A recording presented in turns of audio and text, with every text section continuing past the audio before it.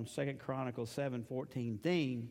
If my people, which are called by my name, shall humble themselves and pray and seek my face, and here's where we're going to camp on the next phrase, and turn from their wicked ways.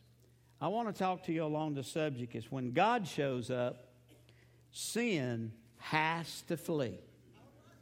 When God shows up, something got to give. Now, Monday night, 60 plus of us met here to pray, and we're going to meet again this Monday night at 7, and hopefully maybe in April come together in a few meetings. But my wife and I, Holy Spirit was getting on us, and we went to confess, and I thought, good night, I'm going to have to go find me a place in the corner to confess. I don't want everybody to know my sin. And I mean, we have people confessing everywhere. And that's what getting right is all about, dealing with your sin. 1 John 1:6-10 is our main text.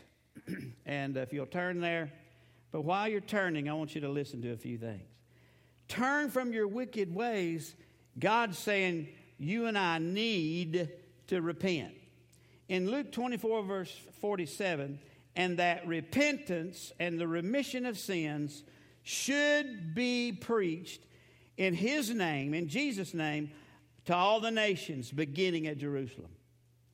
John the Baptist was the forerunner of Jesus.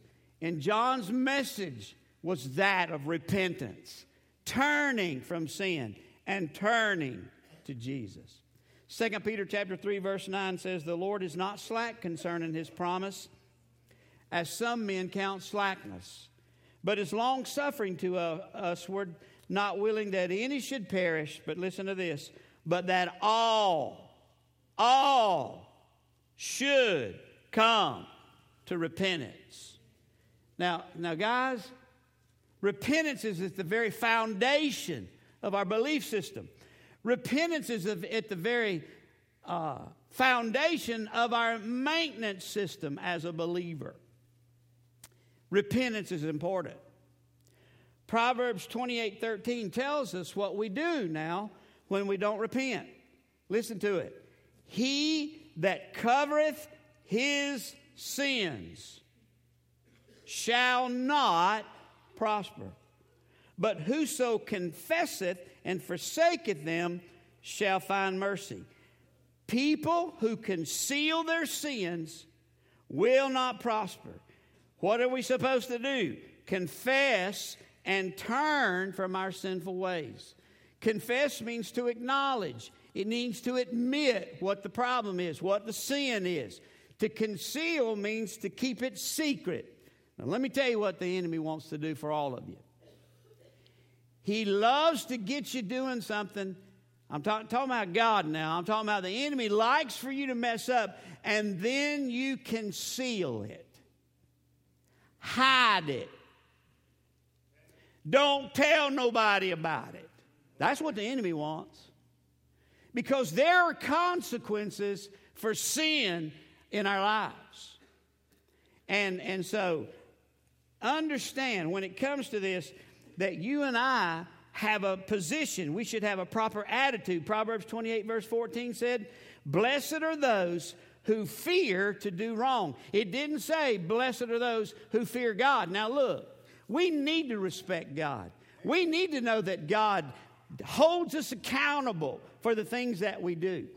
But He's not talking about God here. He's talking about the fear of you and I sinning. He's talking about the fear of you and I doing wrong. Why? Because things happen in such a way. We ought to be scared. We ought to fear transgressing against God. We should not want to hurt God in any way if we're right with God. When God shows up, sin has to flee.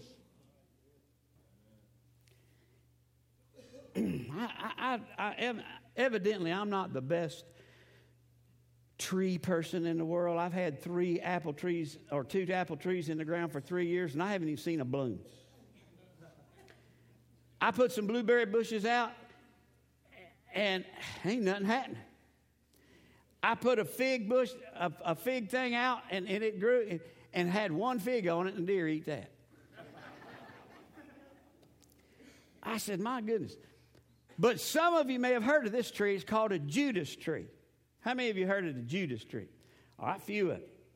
The Judas tree, in its full bloom, is brilliant in its beauty, has crimson flower couplets, they're shaped cups, and they draw bees, and they draw insects and butterflies.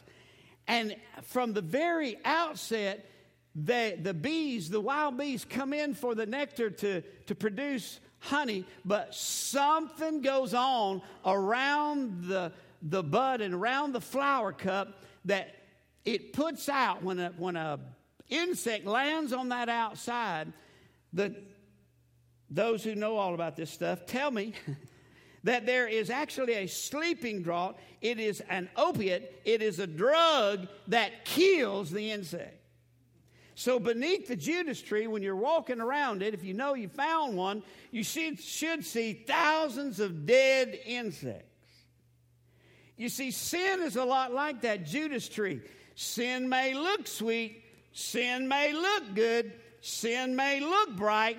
Sin may look pleasant. It may be attractive to your eyes. It may even appear harmless to indulge in it. But lurking behind the pleasures of sin is a fatal poison. And it'll kill every one of us spiritually if we know God. It'll keep you from coming to God unless you're willing to repent. The fatal poison that leads to you and I slow spiritual death is described in a serious way in 1 John 5:16. If you see a Christian or brother sinning in a way that does not lead to death, you should pray for them. But there is a sin that leads to death. It's called the sin unto death. And John says, I'm not saying you should even pray for those who even commit it. Now, I can assure you that's going to take some spiritual sensitive people to discern and to distinguish what that's all about. But I believe, like John, there's a sin unto death. And I believe it's believers that commit it. And it's a serious thing. We ought to fear.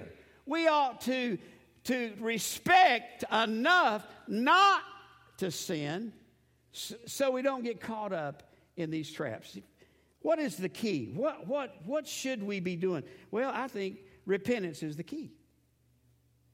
Repentance is to call for a genuine, heartfelt, true expression of a person's deepest feeling toward that which is wrong, and we don't want to repeat it.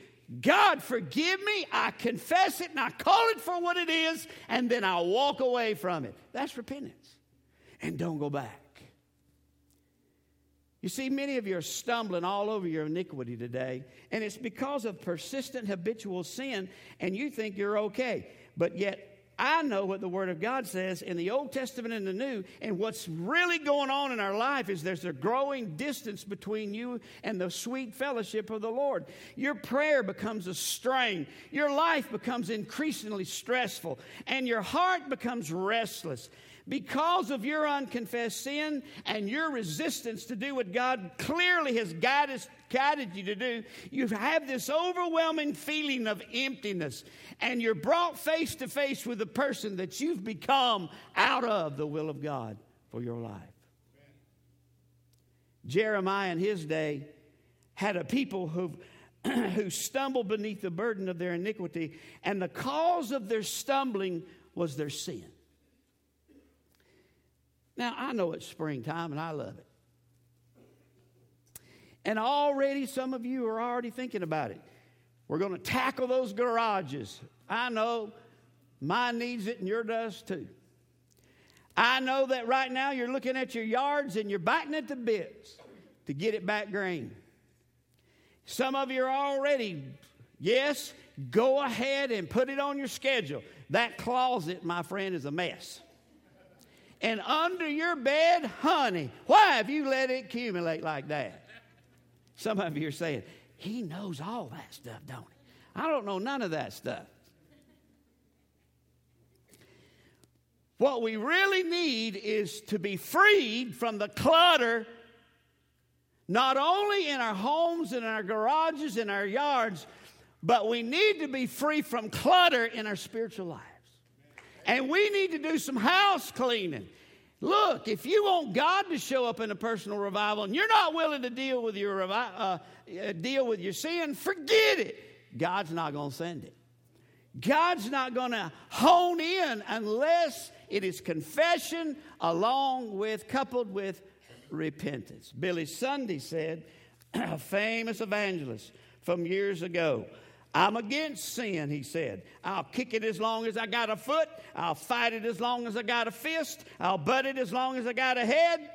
I'll bite it as long as I got a tooth. And when I'm old and fistless and footless and toothless, I'll gum it to death all the way home to glory and send it where it needs to go, to the home of its perdition.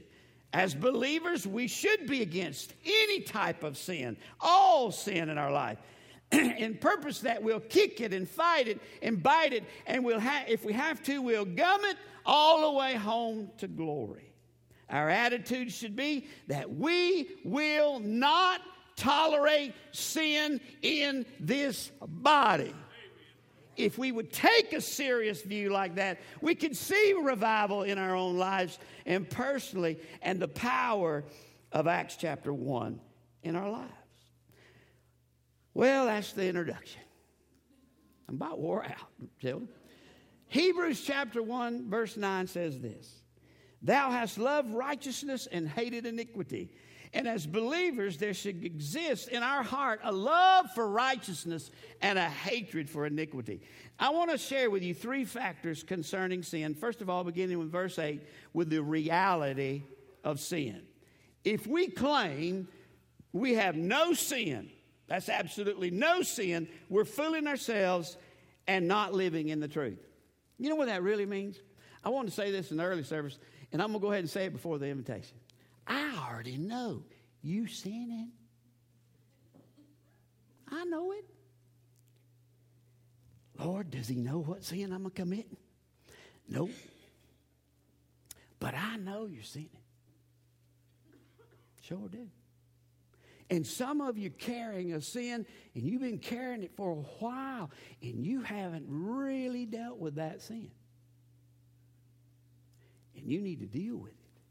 God is expecting you today, not walk out of here and not deal with it. Verse 8 says that we find here a claim that we're not sinless, or we have no sinlessness going on. If we say we have no sin, we deceive ourselves, which means to be led astray. There's no one, regardless of how holy and consecrated you are, that can make the claim that we're not in the process of dealing with sin. It's there. It's a reality in your life and mine. There was a preacher walking along one day, and he come up on a group of young boys, and they were all circled around this dog. Preacher said, boys, what y'all up to today? He just kind of looked at him and said, well, if you got to know, preacher, what we're really up to, we're trying to figure out who the biggest liar is, and whoever the biggest liar is gets his dog. Preacher said, my, oh, my. When I was a little boy like you, I didn't lie at all. Got real quiet. All of a sudden, the little boy says, here, preacher, we believe you've won the dog for today. You know, it's true. If you and I think that we're without sin, but that's not really the determining factor. The factor is, are you willing to confess that sin? Are you willing to do something about it? Or are you just going to let it stay in the camp? Verse 10. Now, while it's true that you may not be able to claim that we're not guilty of certain sins, you surely cannot claim that you're totally free from it. Verse 10 says that we not only see that we cannot make the claim of sinlessness, but we also can't deny the sinfulness. If we say we have not sinned, we make God out to be a liar, and His word is not in us. You see, once Billy Sunday again was preaching, and he sent a message a letter to the mayor of the town. He was going to speak, and he said, please send me a long list of anyone that needs prayer, anyone that is in a sinful condition and that is dealing with serious things in their life. And the mayor sent him back the entire city directory. Well, let me tell you something. If you really want to get down to the bottom of it, whoever is a member of even tended Solid Rock, your name is on the road. You're already dealing with sin. What we need to understand is from A to Z in the Covington, Rockdale, whatever surrounding area you want to list, your name's already in the sinful phone book. Because you're dealing with sin. But sometimes we just simply play with it. We think we can bring fire in the bosom and we won't get burned. It's not true. You're getting burned.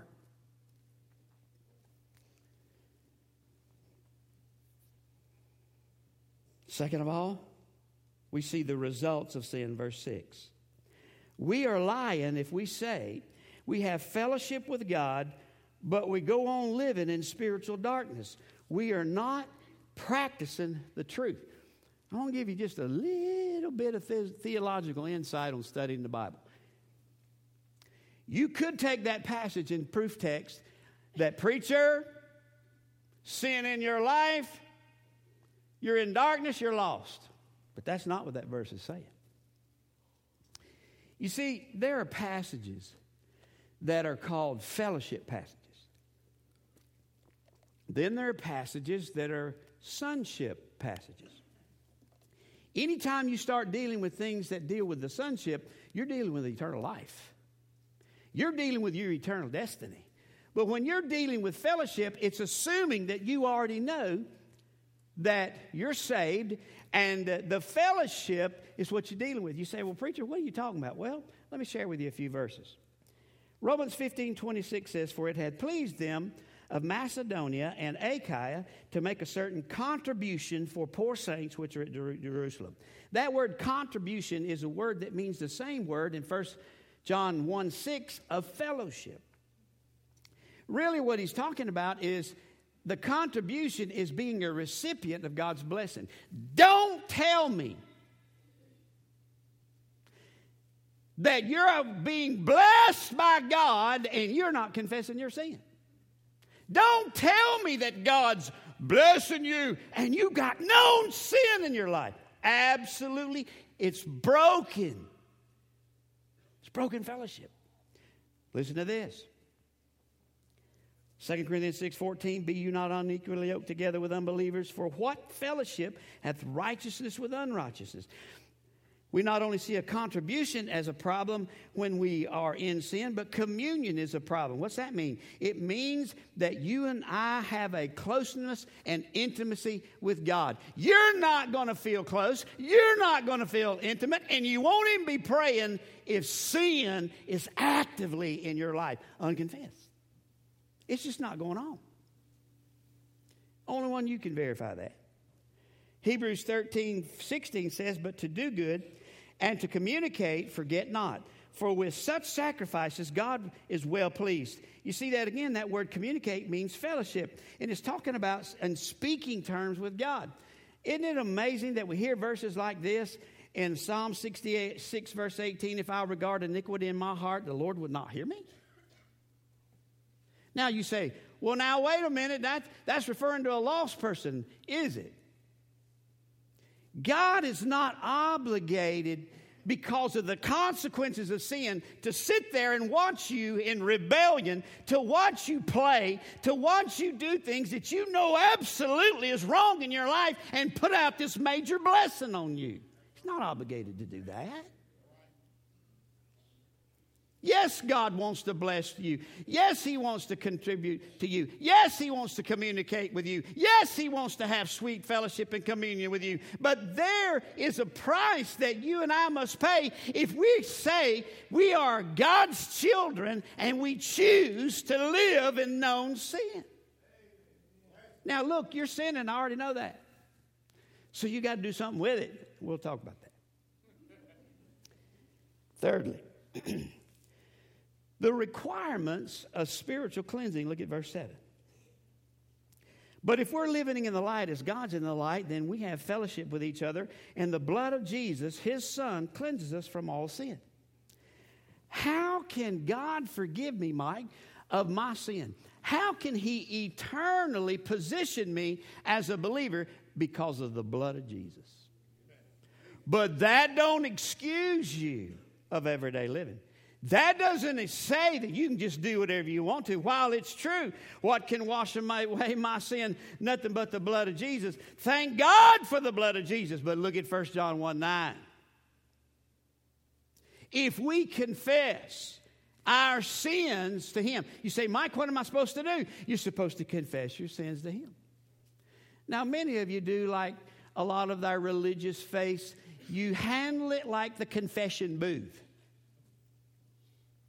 You go in there and all you do is just confess everything. While that's a part of it, it's not all of it.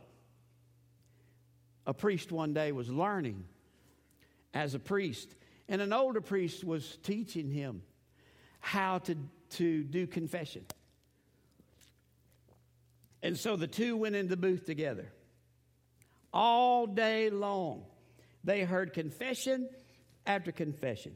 Finally, at the end of the day, the older priest turned to the younger priest and said, Sir, I think you need to learn this, that when a person finishes with a confession, you should say, in order of, I agree, it's terrible what you've done. And I would encourage you to stay away from that kind of a behavior.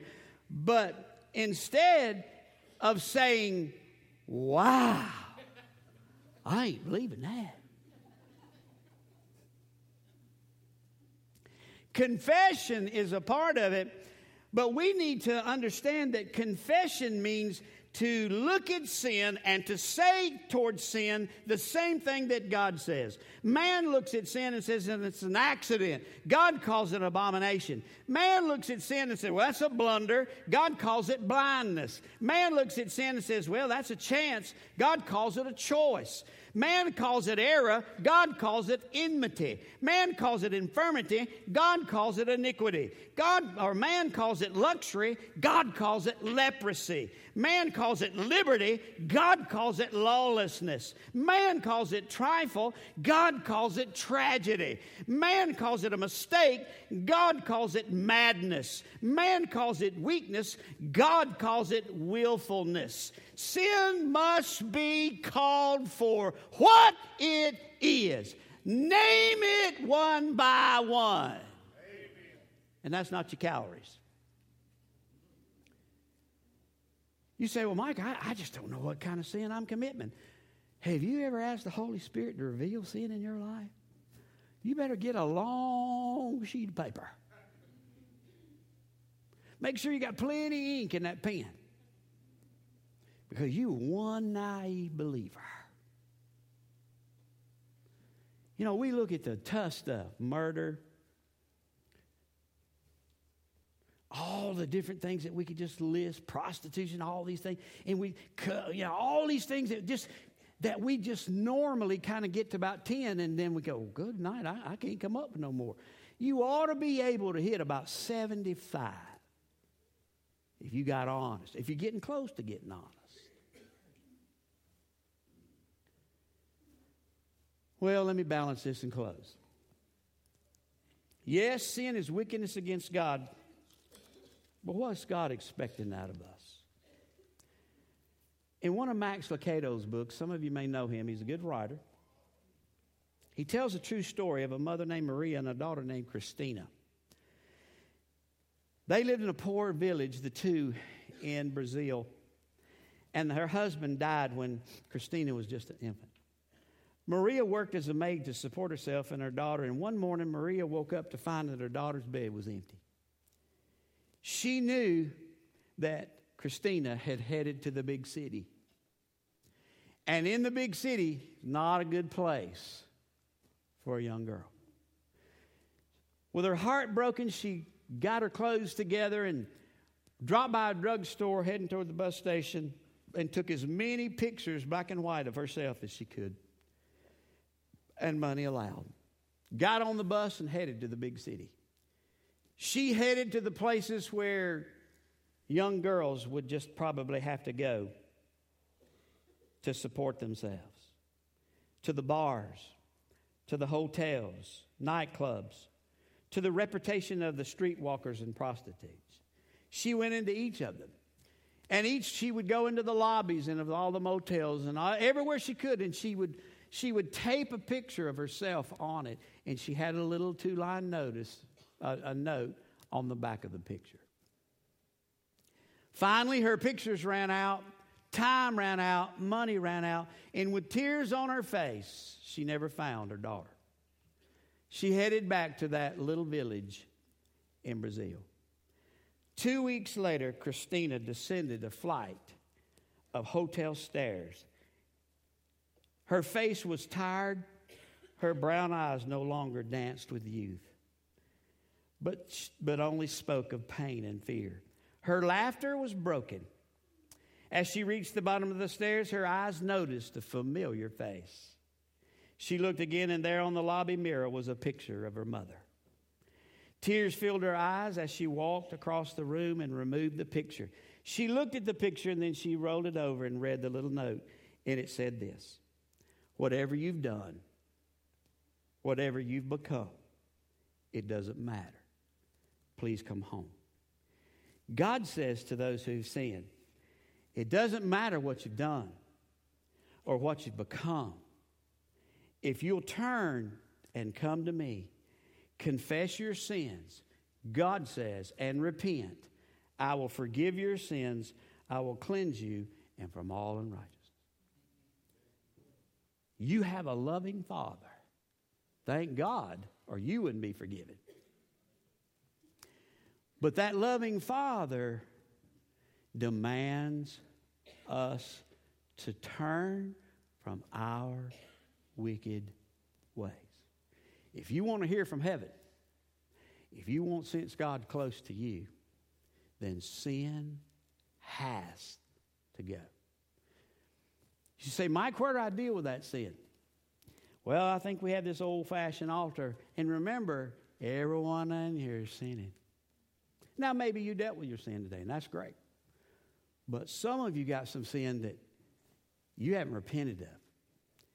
And I'm just going to speak on God's behalf. God is expecting you to repent, and that means to turn from it. And you may have a lot of issues in your life, and you may have addictions in your life. You may have a lot of serious stuff in your life, but unless you're willing to repent, it ain't going away. It ain't going away. I don't care how many times you pray, you still got to repent. I don't care how many times you confess it, you still got to repent. And if you don't repent, it's going to eat your lunch. With your heads bowed and your eyes closed, would you stand with me quietly? Dear God,